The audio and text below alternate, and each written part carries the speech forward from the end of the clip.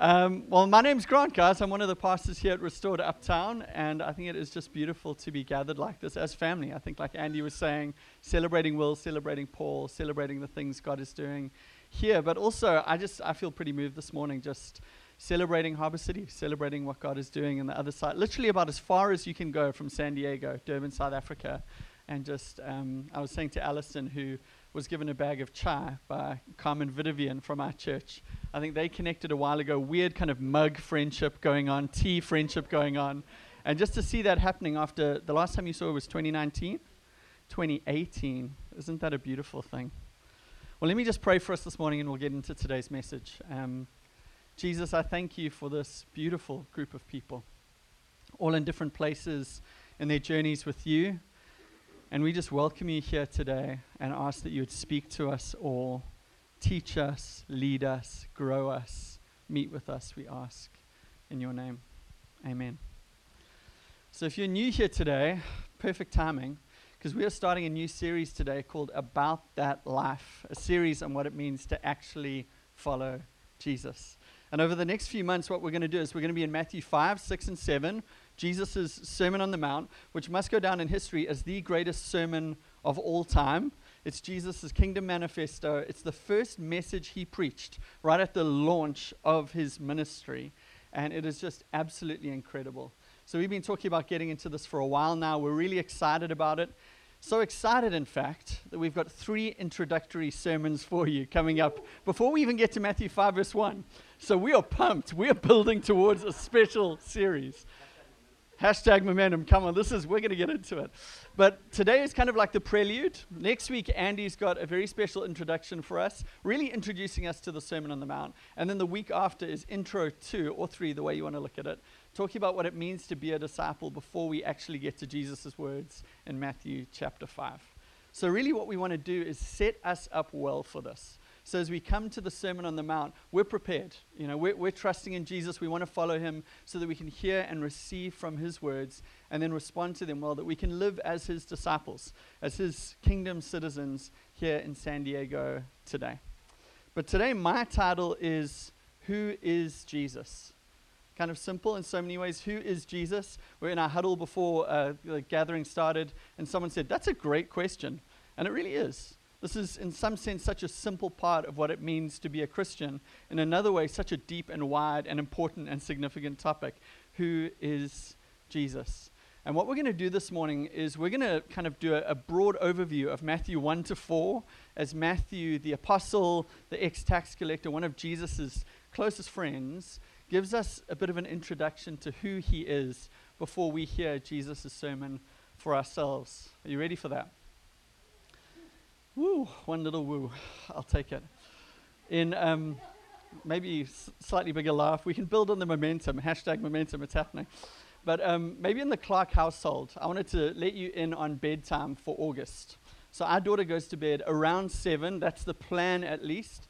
So probably at 22, we start to build towards that. We pour her a glass of moot, which is her word for milk. And we start to read her Bible to her. We pray with her. And we watch Jesus with her on YouTube. And what we found is these really cute 1 to 5 minute cartoons telling us a little bit about Jesus and his life and his teaching and about some different Bible stories. So we put that on and we watch it. And it's just really cute. And every time it starts, the narrator starts with the same words. So I wanted to read that to you, the script of the intro to these Jesus videos. He says, "This is Jesus." And then kind of the video shows Jesus walking along, this cartoon character, and he turns and waves at the camera and goes, "Hey-o!" And now my daughter August responds and goes, "Hey-o!" She's saying hi to Jesus because she likes this warm character she's being introduced to. The narrator says, "This is Jesus, who is the Son of God and the Savior of the world." And we get these snapshots of his life and ministry. While Jesus was on earth, he taught everyone about God's love. He healed many people from their sickness. He performed many miracles like calming the storms. And here Jesus is on this little boat in a storm with his disciples, and he kind of flags the wind a bit and goes, shush, shush, shush, shush, and the wind stops. It's amazing. And even raised people from the dead. And we've got Jesus in a tomb, a man lying on a stone slab, and he pops up and kind of looks a bit disorientated and then goes, woohoo! And the crowd outside cheer because of this incredible miracle. And then it kind of transitions into that lesson's teaching or moment with Jesus or story or example of him. But every week it starts with those same words. Every night before August goes to bed, she's kind of catechized into this. She's exposed to this. She's baptized into this picture of who Jesus is and what he's like. And she loves it. Every night she's hearing someone say, this is Jesus, who's the Son of God and the Savior of the world. And we love watching her learn and grow in her own kind of age-appropriate discipleship, coming to know a little bit more about him. And then we've got those nights where she goes to bed way too late. And we just don't have time to do this. We want to get her into bed. We want our own time. We want her to sleep. So we say, sorry, August, no Jesus tonight. And she goes, I want Jesus. We're like, no Jesus for you. You can't have any Jesus. And we feel like absolutely terrible parents, but we want to get her down. We feel bad, but we love the love she has for these videos. We love that she's loving getting to know about Jesus for herself. This is Jesus, the Son of God. And I thought of a quote by a man named A.W. Tozer. He's a pastor and author from back in the day. And he said this quote you might have heard before. What comes into our minds when we think about God is the most important thing about us. Because that shapes so much about what we think and how we live and the way we respond to one another, the way we process things, the way we respond to him. What we think about God is the most important thing about us. So today as we come to the question, who is Jesus? It's something similar. Who is Jesus might be the most important question that you ever wrestle with or think about or answer. And I'm hoping today, as we go through this together, that I give you something of an answer from the Bible and I help you to answer this question, or at least answer it better for yourself. Preparing for today, before we even get into Matthew chapters 1 to 4, I was reminded of this encounter that Jesus has with his disciple Peter a few chapters later in Matthew's gospel or biography of Jesus' life. So if you've got a Bible, you can turn to Matthew 16, verse 13. And we see this moment that some of you might have even thought about. Some of you who know the scriptures well, who maybe have heard this story before, might have thought about, as I said, today we're talking about who is Jesus. So Matthew 16, 13. It says, when Jesus came to the region of Caesarea Philippi, he asked his disciples, who do people say that the Son of Man is? Who do people say Jesus is? But he uses the phrase Son of Man there, which is a direct reference to Daniel 7, verse 13 to 14. Jesus is saying, I am the fulfillment of Old Testament prophecy. And actually, this was Jesus' favorite term for himself. Jesus just called himself the Son of Man. Yeah, I'm the fulfillment of that prophecy about who the Messiah would be, who the promised one of God would be. That is me. Who do people say that I am? And his followers reply and say, some say John the Baptist, others Elijah, still others Jeremiah or one of the prophets. And then Jesus personalizes this question and digs a little bit deeper. And he says this, but you, he asks them, who do you say I am? And in a sense, this is our question today. Who do you say Jesus is? Simon Peter, straight out of the gates, so bold to go first. I'm the kind of person who'd hang back a bit, listen to what everyone else said, then maybe add something at the end. Simon gets in there first. And he says, you are the Messiah, the Son of the living God. And Jesus responds and goes, blessed are you, Simon, son of Jonah, because flesh and blood did not reveal this to you, but my Father in heaven. And I bet Peter felt pretty good about that. He gets an A+ on Jesus' question. You know, he's strutting himself afterwards. All the other disciples hung back. They were quiet. Peter gets in there first. And Jesus goes, that was a great answer, man. I love that. Blessed are you, Peter. Jesus asked them, who do the people say that I am? And who do you say that I am? And that's some of the tension that we come to in a sermon like this today. Who do the people that you work with, the people in your neighborhood, the people you go to gym with, the people around you, the people you were at college with or high school with, who do they say Jesus is? Who do the people of uptown San Diego say Jesus is? And then who do you say that he is? Maybe just for some of you who are saying, you know, this is actually a question I want to study more. I'd encourage you, read the biographies of Jesus' life. Matthew, Mark, Luke, and John. Read them slowly, maybe over and over again. Pray them through and ask God to reveal Jesus to you. You could even take a notebook and study and write out things that stand out to you about who he is. If you're more a book person, Encounters with Jesus by Tim Keller, I think, is an incredible book where Jesus has 10 encounters with different people through the Gospels, and we get to see what he's like, how he handles people, what he's like one-on-one. Gives us a picture of the real Jesus and what God is like too. But in Matthew 1-4, before we get to the Sermon on the Mount, Matthew is preparing us for who Jesus is, and he gives us these snapshots of him for us to start to get to know this Lord, this Savior, this King. So snapshot 1, the genealogy of Jesus. If you've got a Bible, can you turn to Matthew 1? This is not going to pop up on the screen. If you don't have a Bible, that's fine. But if you look at this first page in Matthew's Gospel, you just see name after name after name after name. This is how it starts. An account of the genealogy of Jesus Christ, the son of David, the son of Abraham. Abraham fathered Isaac. Isaac fathered Jacob. Jacob fathered Judah and his brothers. Judah fathered Perez and Zerah by Tamar. Perez fathered Hezron, and Hezron fathered Aram. And on it goes for 17 verses. I'm pretty sure that is one of the most skipped over passages in the New Testament.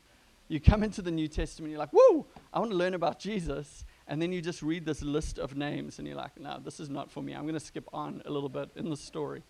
And it does come across as pretty boring. You need to do some work to engage with this.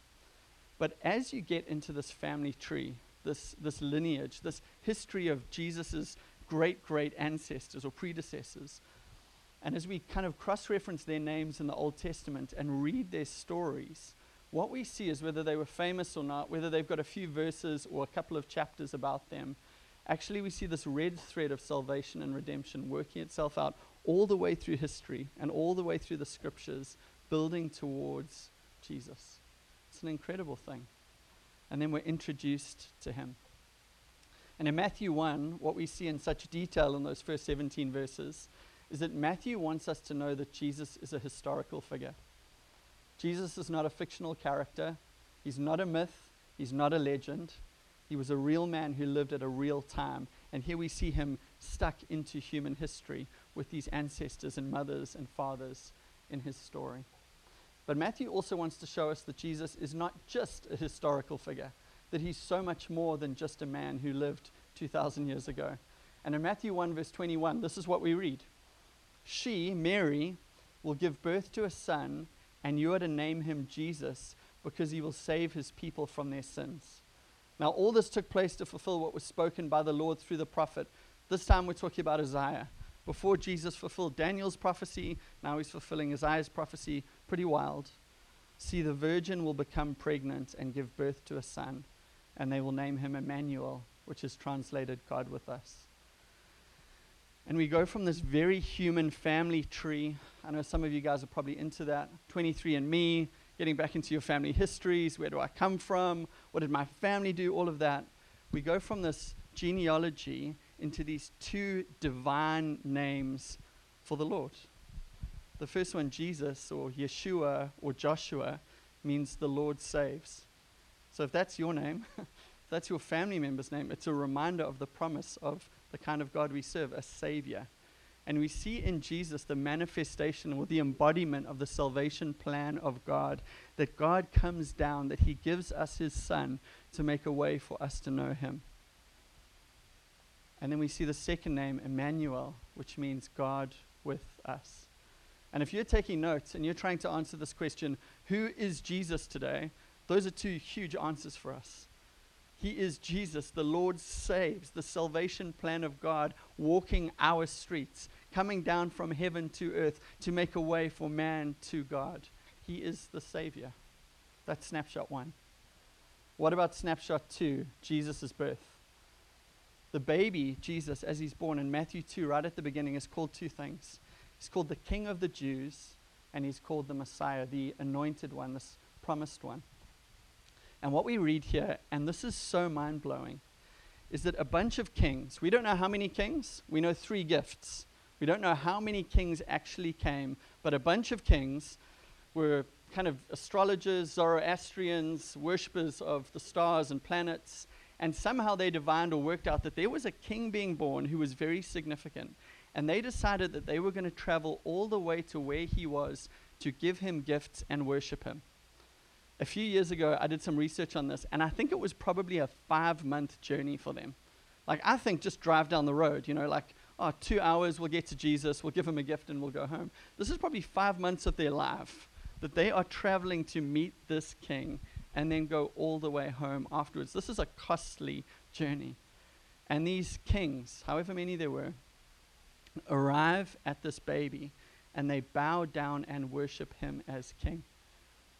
I don't know if some of you guys saw on social media that quote about Queen Elizabeth this week. I think it was actually from Queen Victoria, but saying she wished Jesus would come back in her time so that she could put her crown at his feet.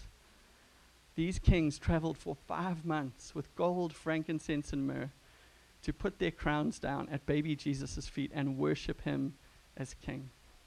Who is Jesus? He's the King of Kings who other kings travel and sacrifice to worship and honor. Snapshot 3, the spotlight. John the Baptist is probably Jesus' cousin or a close relative. And basically he is called by God. Jesus calls him the greatest prophet to ever live. He's called by God just to prepare the way of the Lord. As Christians, we're called to the same thing too. We're called to prepare the way of the Lord. But John's entire ministry is shining a spotlight on Jesus. He says in one part, he must increase and I must decrease. Isn't that beautiful? His entire ministry shining a spotlight on Jesus, not on himself. And he preaches a message of repentance. He preaches that the Lord is coming and his kingdom is coming. He preaches about judgment and wrath against sin and hypocrisy. But he points people to Jesus, saying he is the one. In John 1 verse 29, it says, the next day John saw Jesus coming toward him and he said, look, the Lamb of God who takes away the sin of the world. And John is pointing people to Jesus and saying, he is the Savior. He is the one. I'm not even worthy of untying his shoes, but he is the one God has sent to save us from our sin. And John has this privilege of baptizing Jesus. In Matthew 3, we read a little bit about it. This is a pretty well-known passage of Scripture if you've been around church for a while. But it says in verse 16, when Jesus was baptized, he went up immediately from the water. The heavens suddenly opened for him, and he saw the Spirit of God descending like a dove and coming down on him. And a voice from heaven said, this is my beloved Son, with whom I'm well pleased. And again, this is a profound moment revealing something of God to us. It's this frame in the Scriptures where we see God the Father, the Son, and the Holy Spirit all together in one frame. And the Father spotlights Jesus the Son. A voice from heaven is heard by all who are there, saying, this is my beloved Son, with whom I'm well pleased. If you're answering the question today, who is Jesus? A voice from heaven, Father God, says, this is my beloved Son. Snapshot 4, the temptation of Jesus. After this high point in Jesus' life, imagine that happened to you. That would be massive. He's instantly led by the Spirit into the wilderness where he's tempted by Satan for 40 days and 40 nights. Not a great situation. Jesus is tempted. In Hebrews 4, it tells us that Jesus was tempted in every way, yet was without sin. And that should be a huge encouragement to you and I. So it means that Jesus can empathize and sympathize with you and I in our needs and our struggles. He's been there. He's been through it. But the difference is that Jesus overcame the sin that you and I struggle with and fail at. And that means he understands the struggle, but he is the spotless Lamb of God who can die for your sins and mine. He can die in our place. He can take that sin on himself so that we can be right before God. And in the wilderness, what happens is Satan comes and tempts Jesus. And he says this twice in verse 3 and verse 6, if you are the Son of God. Which is funny because I feel like that was already clarified for us. The voice from heaven, my beloved Son. We know this, it's clear. But Satan comes and just plants doubt and deception. If you are, who is this guy? If he's the Son of God, we're not so sure. And I think when I hear that, like the way I'm wired with my weird insecurities and approval idol stuff, that's like a red rag to a bull. Maybe some of you are the same. Like, what do you mean if? I am the Son of, I will prove to you who I am. But Jesus doesn't have the same insecurities that I have. He doesn't want to prove himself to earn value in the same way that I do. So Jesus doesn't have to go along with Satan. But what we see here is Satan's strategy and plans. At the end of chapter 3, God affirms, "This is my beloved Son, with whom I'm well pleased." In chapter 4, Satan questions this. He's the father of lies. Lying and distortion are his strategy. We see his questions from the beginning with Adam and Eve in the garden. Did God really say? Questioning, challenging who God is and what his word is. And then we see with Jesus this challenge on his identity. Who are you? Are you really the Son of God? Prove it. Show yourself. And I want to highlight that because I think those are the two challenges and questions we struggle with.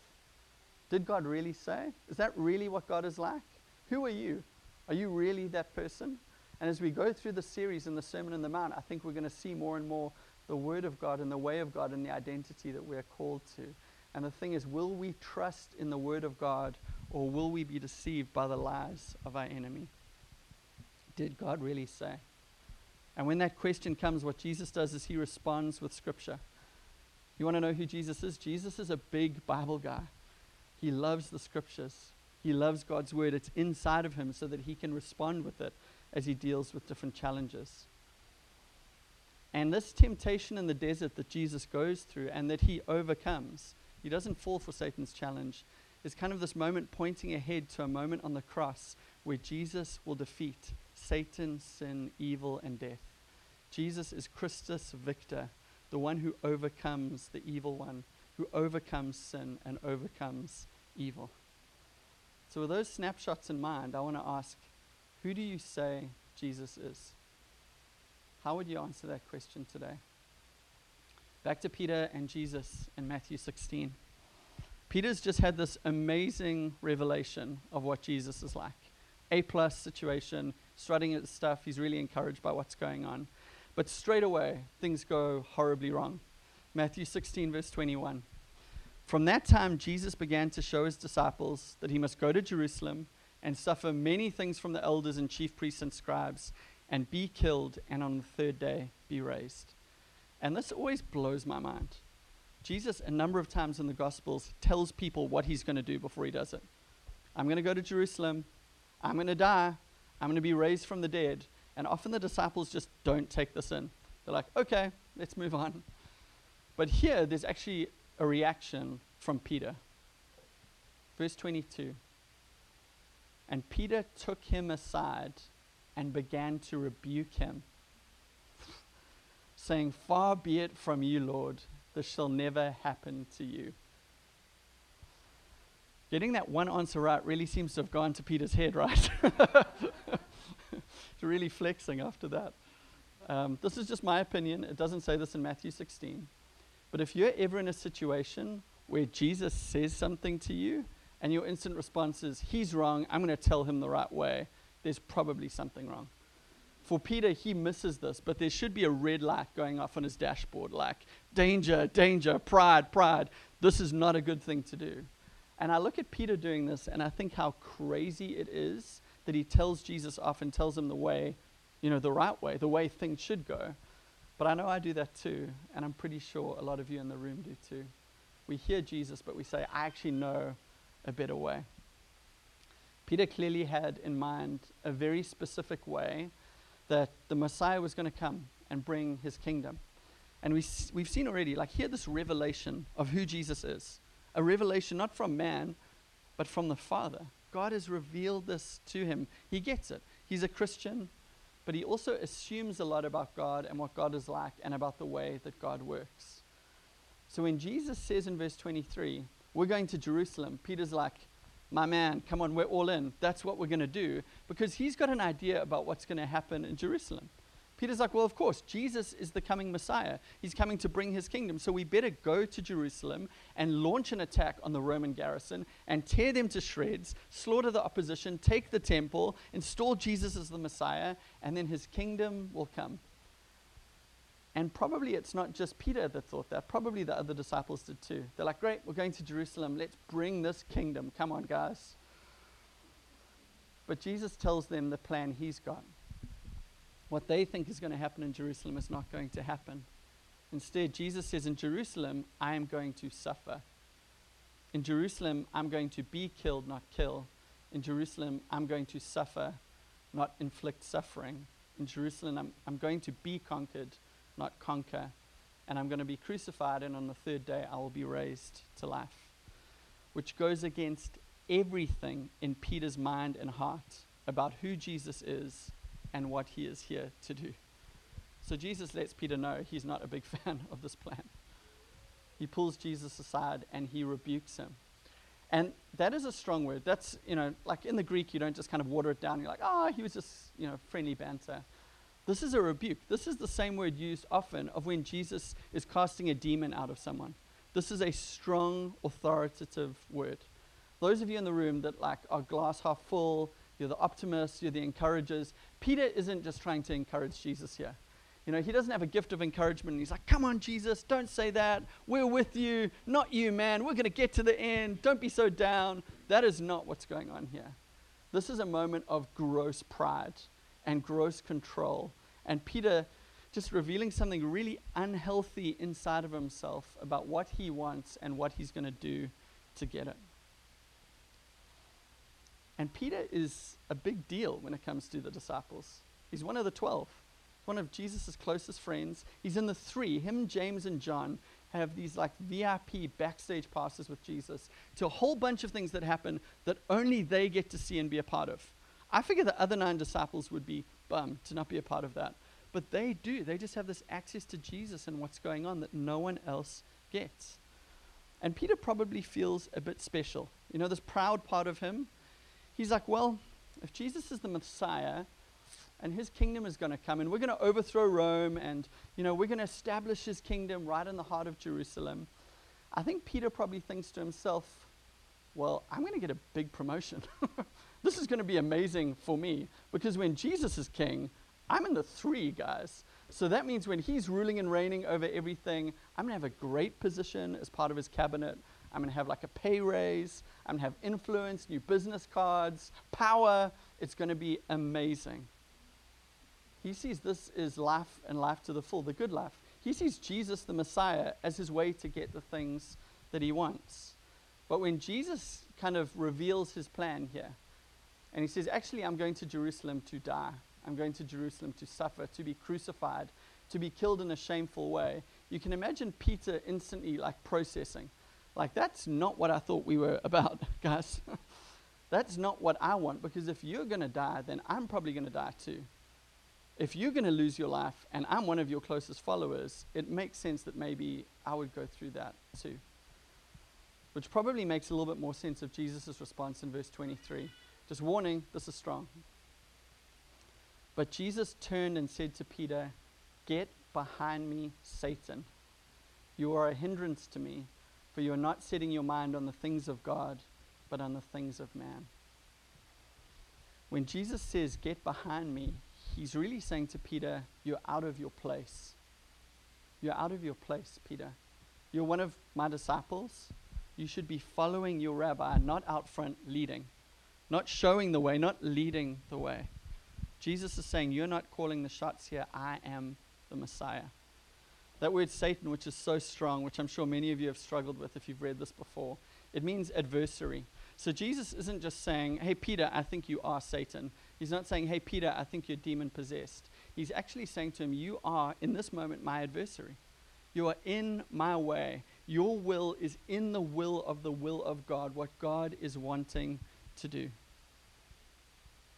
Now remember, Peter just had this incredible revelation. Peter just crushed Jesus' question. Who am I? You're the Messiah, the Son of the living God. A plus Peter.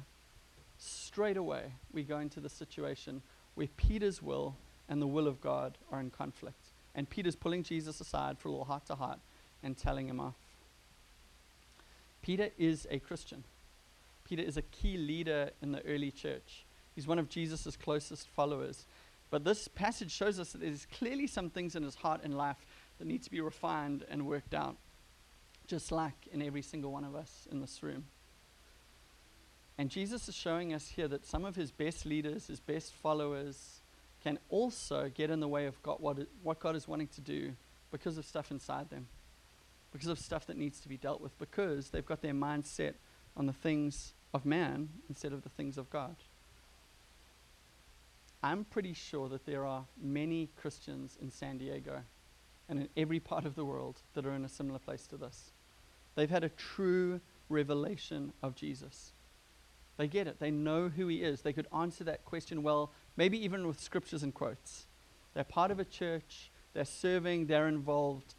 But they're still choosing their own way over the way of God.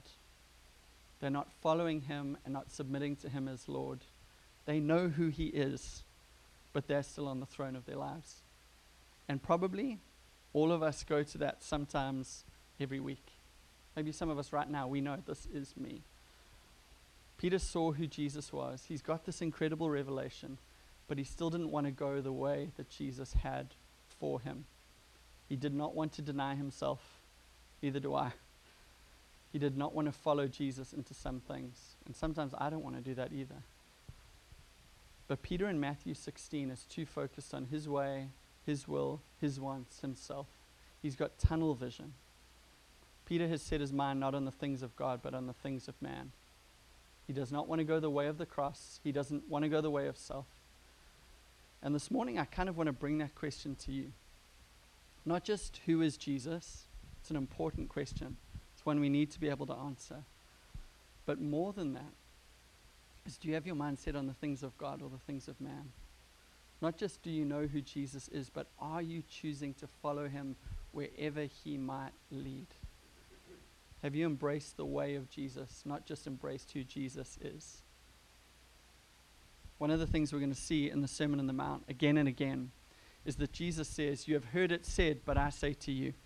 You've heard it said, but I say to you. And it's almost Jesus addressing the ways of the culture and the ways of society and say, I know that this is what you think. I know that this is what you've grown up in. But I say to you, I present to you my way, the way of God.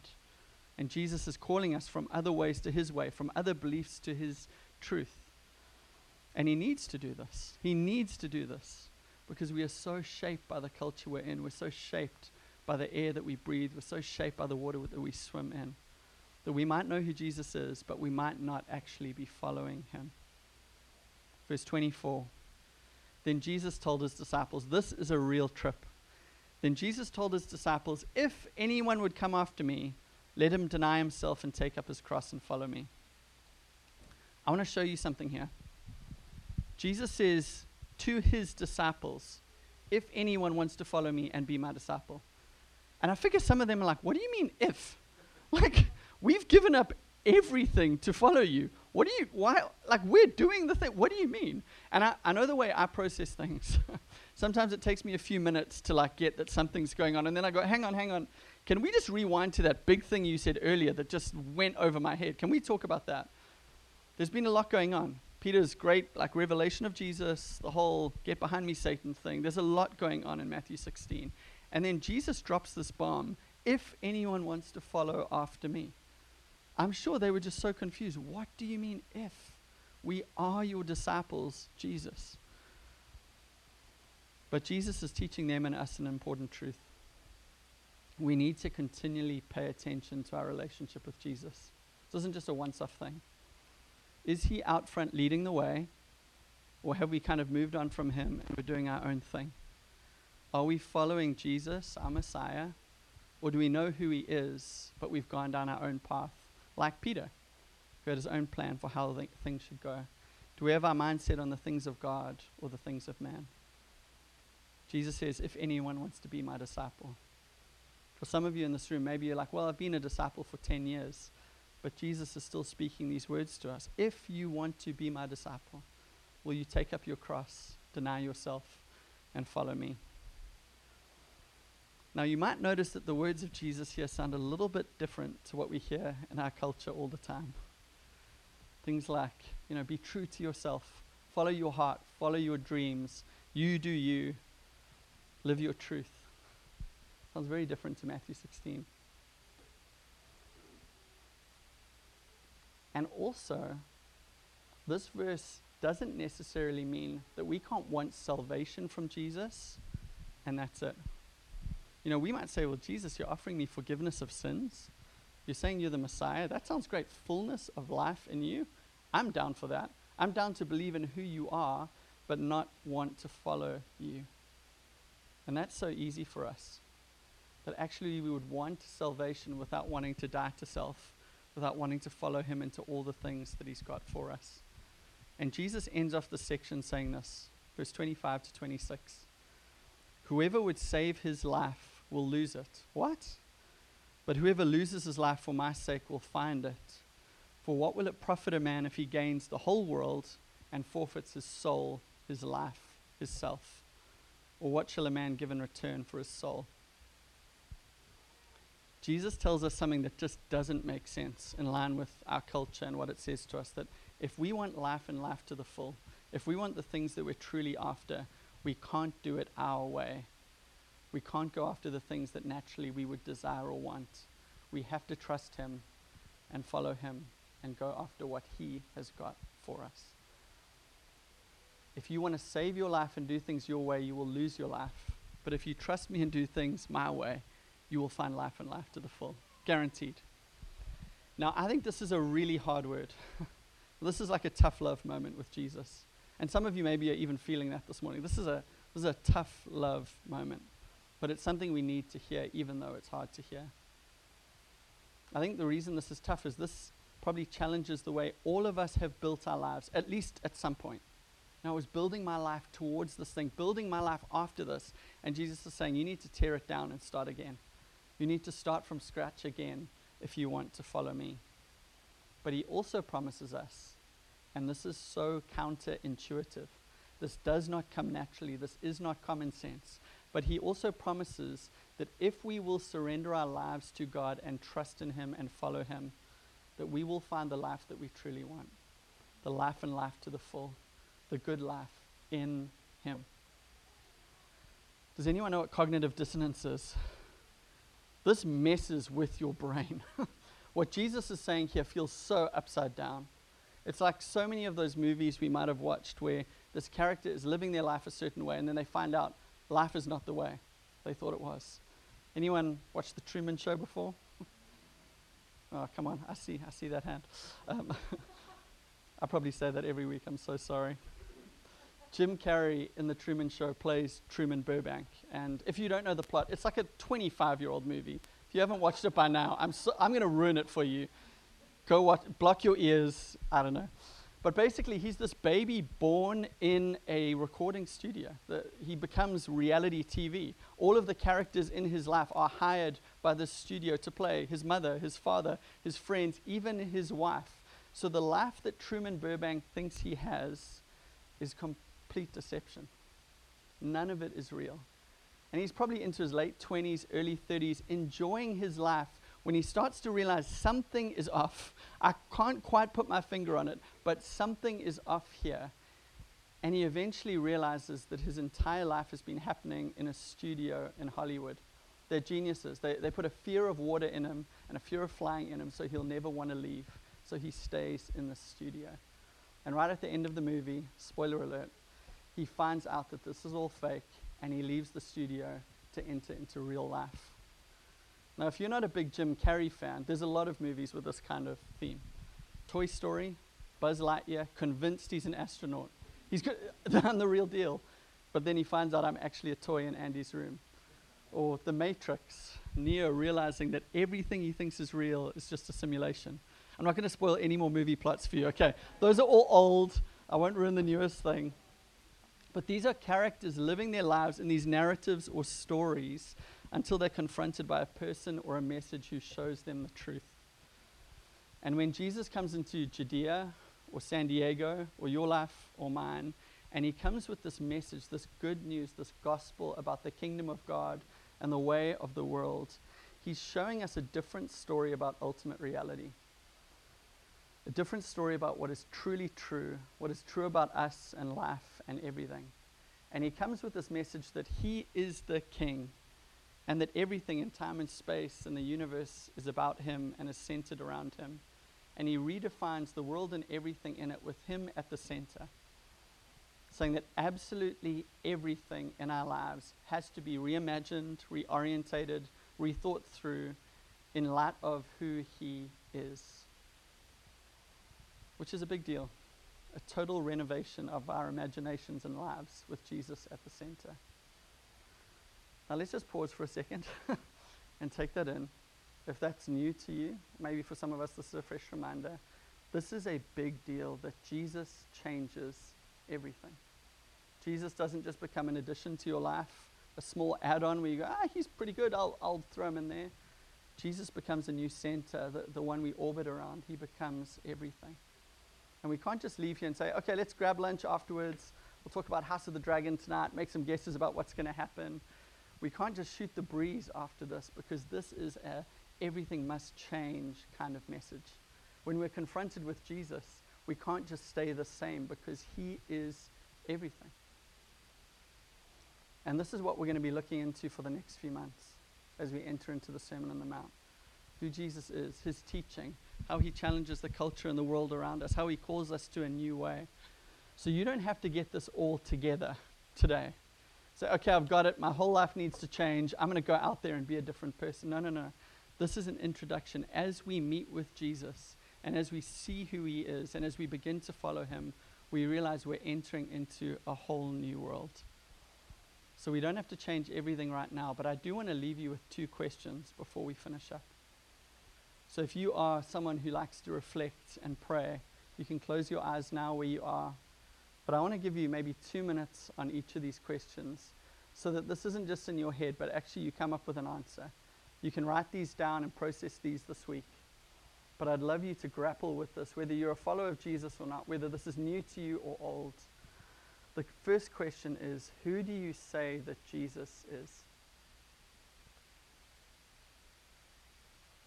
Who do you say that Jesus is?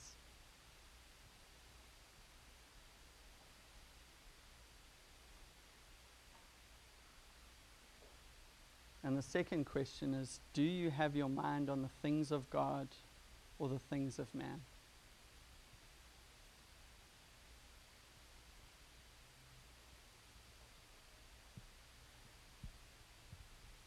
Maybe I could ask the band to come up.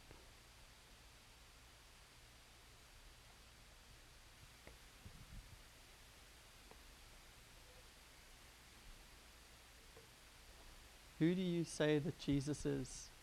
And do you have your mind set on the things of God or the things of man? Jesus, as I've done my best to share something about you today, I ask you, Lord, that you would reveal yourself to each one of us more. You have changed my life, and I love you, Lord, and I want to know you more. I'm following you, but I'm following you imperfectly. I want to follow you more fully. Sometimes my mind is on the things of God, and often my mind is on the things of man. I pray you would help me more and more to think about you and dwell on you and focus on you and live for you. I just ask you, Lord, that you would help us to honestly be able to answer those questions.